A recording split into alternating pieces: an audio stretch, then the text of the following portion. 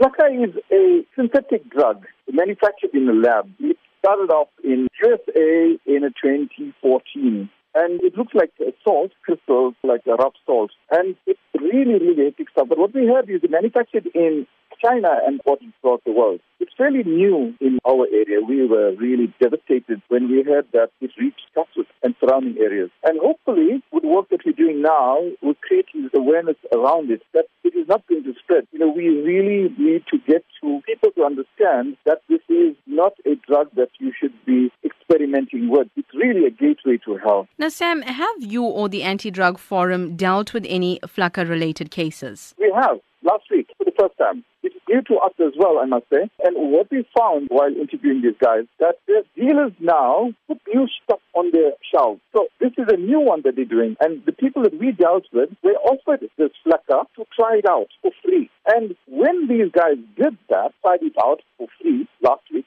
their experiences was quite devastating. They get a euphoria first, a heightened sense of awareness and stimulation and great energy. And then the behavior turns bizarre. It's like being possessed by some demon.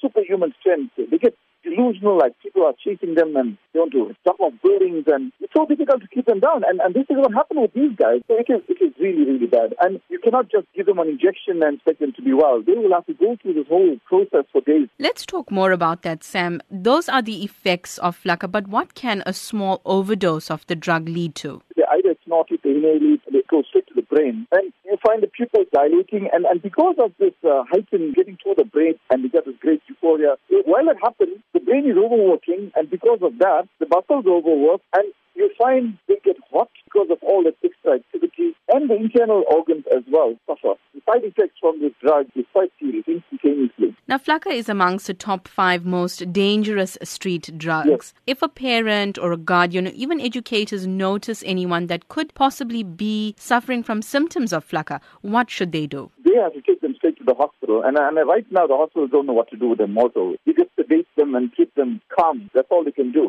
Tie them down, basically. And hopefully, over time, they will get better over 2 days or so. But they have to get attention because the guys loose on the street, they are a great danger to themselves and to others as well.